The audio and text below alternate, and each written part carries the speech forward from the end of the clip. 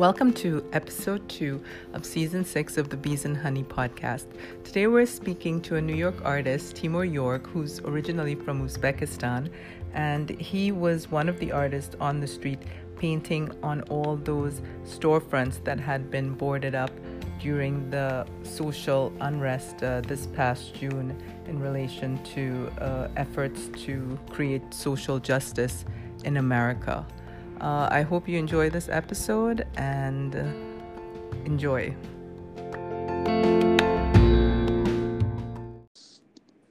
Hi, Timur.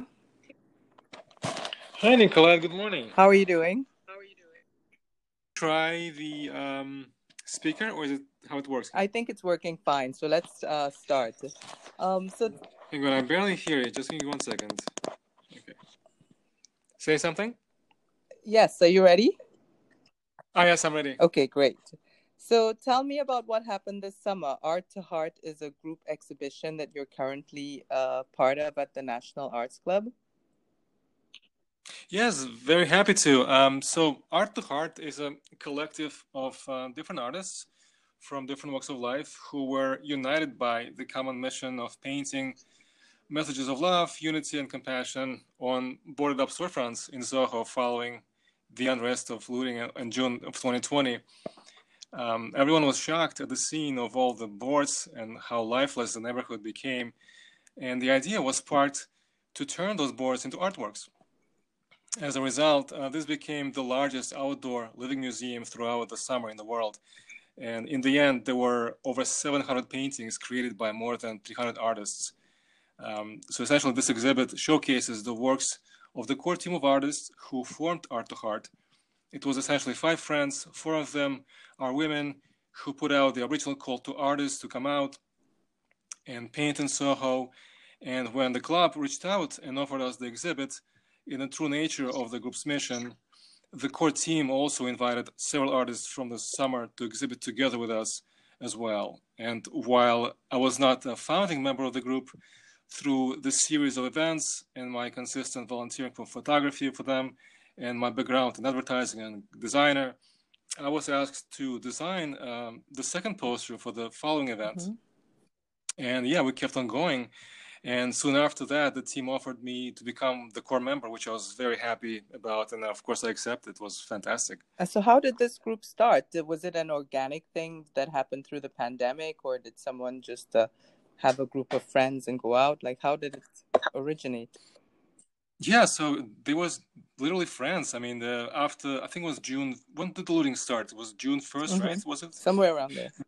Yes, exactly. So the story goes that Miriam Novel, who has a tea salon somewhere in Soho, and Maxi Cohen, who's a filmmaker, also lives in Soho, they were biking through the area just seeing what the hell happened. And they came up with this plan to kind of, this is not good, let's art. And they got together with more friends with theirs. And this is how the call was formed. And then they put out the original signal to the artists out there. And that's how it all started, yeah.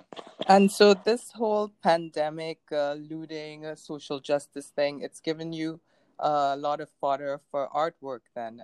Would you say you've worked more this year after all of this lockdown and stuff, or less on your art?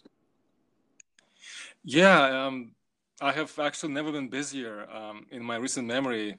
Can you hear me? Yes, I'm hearing you perfectly well. Yeah, great. So yeah, I have never been busier in my entire life. I mean, up to this point, that's how ever since the pandemic started. First, I was laid off from my full-time job back in May, and the job was my anchor for 11 years up until that point. And when I say anchor, I also mean in a dual sense. It was both a device of stability, preventing me from drifting away, providing solid support and predictability, both financially and emotionally.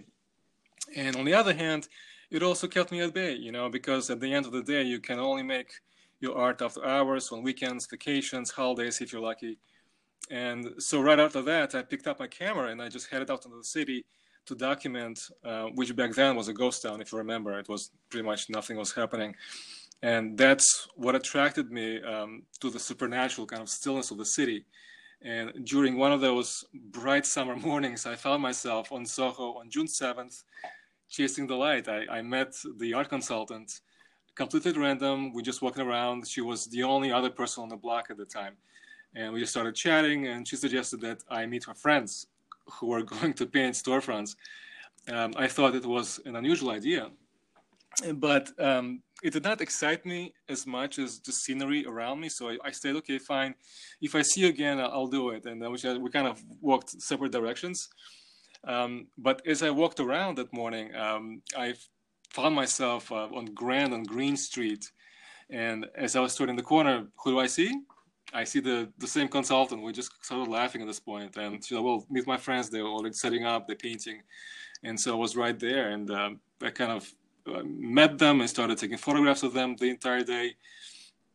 Yeah, and towards the end of the day, I actually picked up a paintbrush and started painting myself. And before that, it was such an interesting experience. I have not painted before that for maybe 10, 11 years. I completely switched to digital art at that point. And to be painting again was kind of getting reacquainted with my older passions, which was always painting, obviously. And it was really, really strange. I could not. It took me a while to kind of get back my touch, you know. Yes. So it was interesting. Well, that's a great story because you sort of could have lost that opportunity, but the opportunity didn't lose you. It made sure that it drew you back in that same day. For sure. Yeah. It's a kind of like you can't walk away from your fate. You can't escape your fate. So true, you know, in so many different areas in life. I mean, it's the same. You think back and think there is no other way it would have happened. This must have been. I mean, I'm not a big the fate, yes, but I don't know if there's a plan, but I think it's an organic kind of fate. You know, it's the energy. You have yes, you have different choices in life. You make left turn, there is always something's going to happen. You make right turn, something's going to happen. It doesn't matter where you turn, but at some point there is always a consequence of whatever you do, and there was some path that kind of leads you there, which is interesting. Yes, and the last time I saw your work was also at the National Arts Club. I mean, it seems you have a relationship with that institution. Yes, I remember that exhibit, and this was a fundraiser show, and you were there with a young Italian artist friend from Rome, correct? Yes, I think I was there with Alessandro, perhaps, or I can't remember who I was there with. Maybe someone else. Yeah. But so basically, National Club is amazing. I mean, it's ever since I find myself there for an event a little bit before that, more than half a decade ago. I kept coming back for inspiration, art, and friendships. And I mean, let's be real. Being an artist is not easy, and it's very impractical and counterintuitive in many ways. And artists, especially serious ones, require support and nourishment. And the club's entire mission is to promote and foster public interest in the arts. Mm-hmm. And they offer programs, classes, events, and even scholarships to promising artists. And the fundraiser was actually a benefit for the scholarship for the students, for high school students. And so it was a great thing. I remember being in high school, and it was a strange time. I went to LaGuardia, and it was all always art related, and we did have something to do with the club, and even SVA at some point also. So club was always kind of on my kind of a field of vision throughout my art career. Mm-hmm. Yes, and the atmosphere is amazing there as well. It makes you want to return there all over again. I'm very grateful for them for the support and for giving us this exhibit, which is amazing opportunity for us. Yes. And what would you say are the driving concerns of your art? I know you said you changed recently back to painting, but what, besides the hearts in this exhibition, what are the driving interests in your work? Well, yeah, it's very true. I mean, every piece of art I have emerged with from the summer has a heart in it. You know, it's a unifying element. I think I approached this new direction the same way I would have approached the design problem. I had a theme to work with, and I explored it in a variety of ways. But I also think that the heart emerged very naturally as a driver of emotion. Mm-hmm. It's a very simple, beautiful, and instantly recognizable shape, regardless of where you come from in the world. And that's actually been very much at the core of my art for many years. Mm-hmm. I work with icons and symbols, creating a historical kind of visual archive of our time. And it just so happened that in the past year, and I think for the foreseeable future, we will be more keenly in touch with our emotions. There was just no way around it. This pandemic opened up so many, just the box of like all sorts of emotions. And so expect to see more art from me in the future, Nicolette. And in fact, my current Spread Love project is exactly that, where I keep when I walk around the city with a stencil and I paint the hearts, and I will keep painting it for as long as we remain under this coronavirus fog. Yes.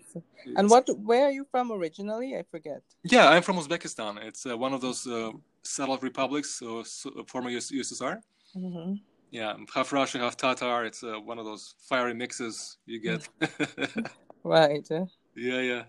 And how would people find your work outside of this exhibition? Like, what's your website, or if they wanted to buy something? Yeah, sure. They can find me on Instagram. It's Timur York Art. Mm-hmm. They can always find me. There was a website there. There was some samples of my work, everything else, and pretty much I'm always available. Yeah.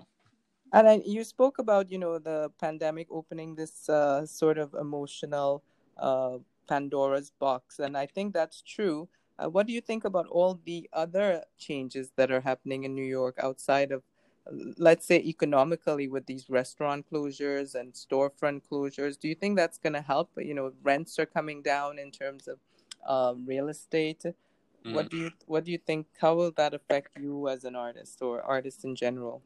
Yeah, well, I feel bad for all the businesses that had to shut down and all the people who are unemployed suddenly. I mean, this is horrible. And the dining and restaurant scene has always been a big part of the city and experience. When being out, it's always kind of, it's how you live in New York. It's part of the thing, you struggle with this reward. And so are the storefronts. I mean, this is another big thing for the city. But yeah, lower rents is what enables artists to stay in the city. If it wasn't, at least for that, the city would be in a far worse shape. I mean, imagine, because if you have vacant buildings, vacant apartments, that's when criminal element starts brewing, and that's not good for anybody. But exactly what's, artists do need space. We need as much as we can get. Yes, and someone was saying that some of the Wall Street guys who moved to Florida, they're already thinking of moving back. Oh, good. Well, I don't know if these are the guys that are buying art, but I thought, they didn't even wait for hurricane season before they decided to move back. For real. Anyways. Funny. So what are your plans for the future? Like, this exhibition will be done soon, and then you have your new body of work. I mean, what do you think, now that this pandemic has shaken up your life and got you out of that comfort zone job situation, what are your plans? Well, I mean, my plans for the future, boy, there are so many plans I have, Nicolette. I have endless and ambitious art projects in my mind. And all I want to do is make good art and make good living with it, without relying on having an unrelated outside source of income to do it with. But I will say this, though, this whole coronavirus situation opened my eyes on the fragility and speed of life and importance of having a loving family, good friends by your side. And for years, I was too focused on my work, maybe because I was in this kind of hamster wheel of just like doing, and forgetting that life's years just go by. And, now maybe I'm getting a little older, and I do want the permanent presence of a loving, supportive woman in my life, that gave me this window into what's important. Who would also share my love for art and for, be my best friend, my love, and my partner and everything. And I mean, I hope that's not too much to wish for, is it? It's fun.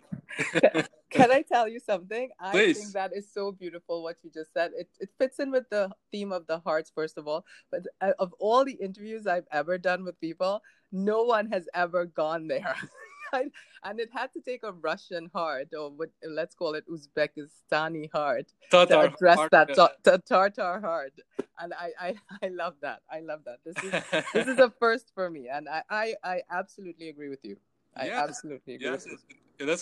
Thank you for saying this, Nicolette. I mean, this is, like I said, it's opening up so many emotions, so many experiences, and I mean, it shakes you up. It gives you a fresh perspective on life and what's important. And after all this is done and well, I mean, hopefully we'll find a way to live our lives better. But how's Theo doing?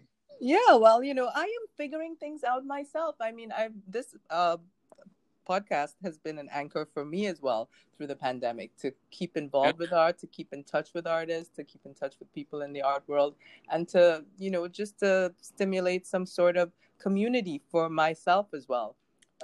Right. But I'm thinking now, what is the next step? I have a few ideas, and I'm a little bit slow to bring them out because I'm still figuring out the best way to do what I have in mind. Mm-hmm. But I would say in the next few months, it should be obvious what I'm working on, and it will be a little bit of an extension of the podcast, but it will also be a little bit more getting back into exhibitions and stuff like that. I mean, I'm just so happy to get around and see my friends again, and just stop all this stupid distanced blah blah Yeah. blah. It, I'm yeah. no, go ahead. Go ahead, please. Nothing. I'm just really into. I'm into all the doctors that are actually brave enough to question things, and I'm into science a lot. In Mm-hmm. science, in the idea that not everything is known, not everything is written in stone, and that there must be room for investigation. I mean, I'm just really concerned about how the whole world is going in terms of deciding that this is it and this is the way, and I really, it's scary. It's some sort of barbaric notion, and it's not evolution. Yeah, it is scary because I mean we think in our heads that we kind of project ourselves into other people, but then we realize there are agendas in the background, especially with the government's concern, and there is always something. There is a reason for things, and but no, I believe this whole social distancing. It's put us at a distance, and it's kind of we're not supposed to be this way. We're social creatures. We're supposed to Yes. be companies with each other, Yes. and this whole thing is just like that's why people have so much depression because they've been stuck indoors. They've been they cannot go out, or they can, but they're limited. And yeah, I just It's hurting people more than it's helping. yeah, and it's just like even you can be outside in the park and just like if you have to be a certain feet away from each other, but it's definitely there'll be a lot of long term kind of issues Consequences. after this people have to Yeah. deal with. I mean, it's just that's how it is. We're so fragile, it doesn't And take much. and we still have it here relatively good. I mean, our numbers of coronavirus people, or whatever you want to call them, victims, is large. But I mean, here in America, we are free compared to the rest of Europe and stuff like that. They have it really hard now. Yes, and I think it's a second wave, right? Because it started in Italy. Italy was a huge hit. I mean, boy, Yeah. and Yeah. and my sister was supposed to have a wedding. Actually, it was postponed, and now it's was postponed again. And I said, poor girl, and I really want her to get all of this, and it's just Yeah. such a monkey wrench in everybody's lives, and Well, I'm just fascinated by how things have reversed. All the freedoms of the first world have sort of been curtailed. And now, if you go to the third world, like they're living it up in the Caribbean, they're living it up in Africa, they're living. yeah, It's like they're free because they're outdoors, and life goes on, and the numbers are not so hmm high. And us in the first, we're in our prison, yeah. our You self-created prison. no, for sure, but you still have family out there, right? Caribbean. Yes, thankfully. I mean, I'm not visiting them enough, but again, that's another plan for the future, how to have more of a presence in the Caribbean and just other parts of the third world that also are probably more appreciative of what artists have to offer and what myself might have to offer, as opposed to the money-driven first world. Yeah, yeah. No, we've been at it for so long. I mean, I think it takes the pandemic to sort of look back and say, wait a minute, is this important? Or what is really important here? Yeah, I Yeah. mean, and I'm also fascinated by this whole NFT explosion thing. With, I mean, I was joking to a friend of mine. Every artist that didn't make it in the so-called contemporary art world have now decided to become an NFT artist.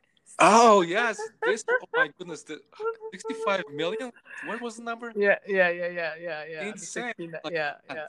yeah. So, I mean, I don't think it's gonna be that. I don't think everyone's gonna make it there either. But whatever. No, I mean it's as exciting. I mean, I was considering because even in my art I start digitally. I mean, in one of my projects, That's true. the extension of what's already been doing. I'm just kind of considering how do I do it, and because I need to really understand this whole how it works. Otherwise, it's not a good thing to because I think you have to pay for it, right? You have to be paying to upload files and things like that. I believe. Well, I mean, I think for people who've been working with art in terms of technology, it makes sense in a lot of ways. All you have to do is create a piece of art, I think, and then somehow register it on the Ethereum blockchain, and Mm-hmm. then that's what you sell with the code to the potential buyer. Yeah. I mean, I have friends who are much more versed in this field than I am, and one dealer in particular in Switzerland who has been selling these crypto punks and stuff. So if you get to that stage and you want to have a conversation with him, I can put you in touch. Yeah, And you that's guys can. fantastic. I mean, I want to always explore different areas of art. I mean, this is just one thing. It's another medium, especially nowadays.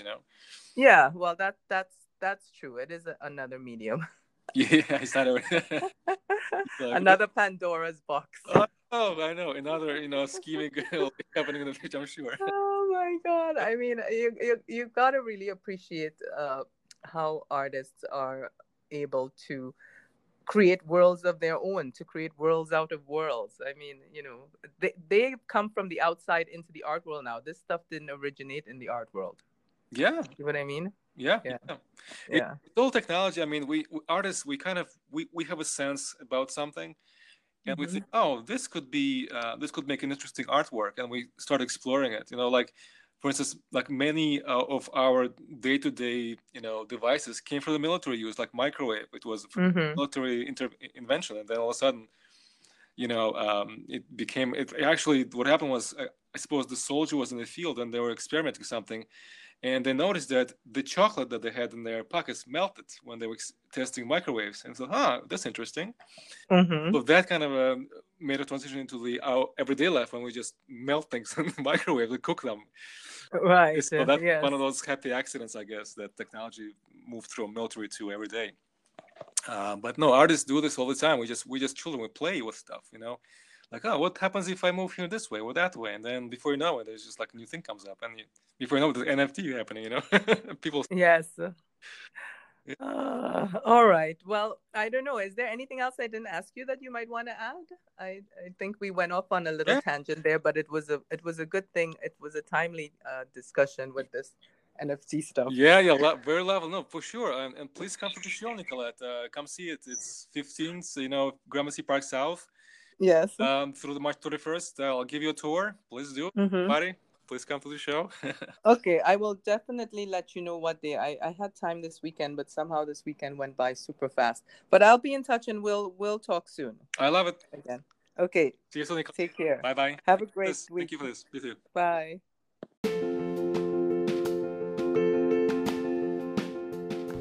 Thank you for joining us on this episode with Timur York. I hope you learned a little bit about what happened with artists during the time of the protests in New York, and I hope you check out Timur's work online. He's a great artist who has definitely come into his own during the pandemic.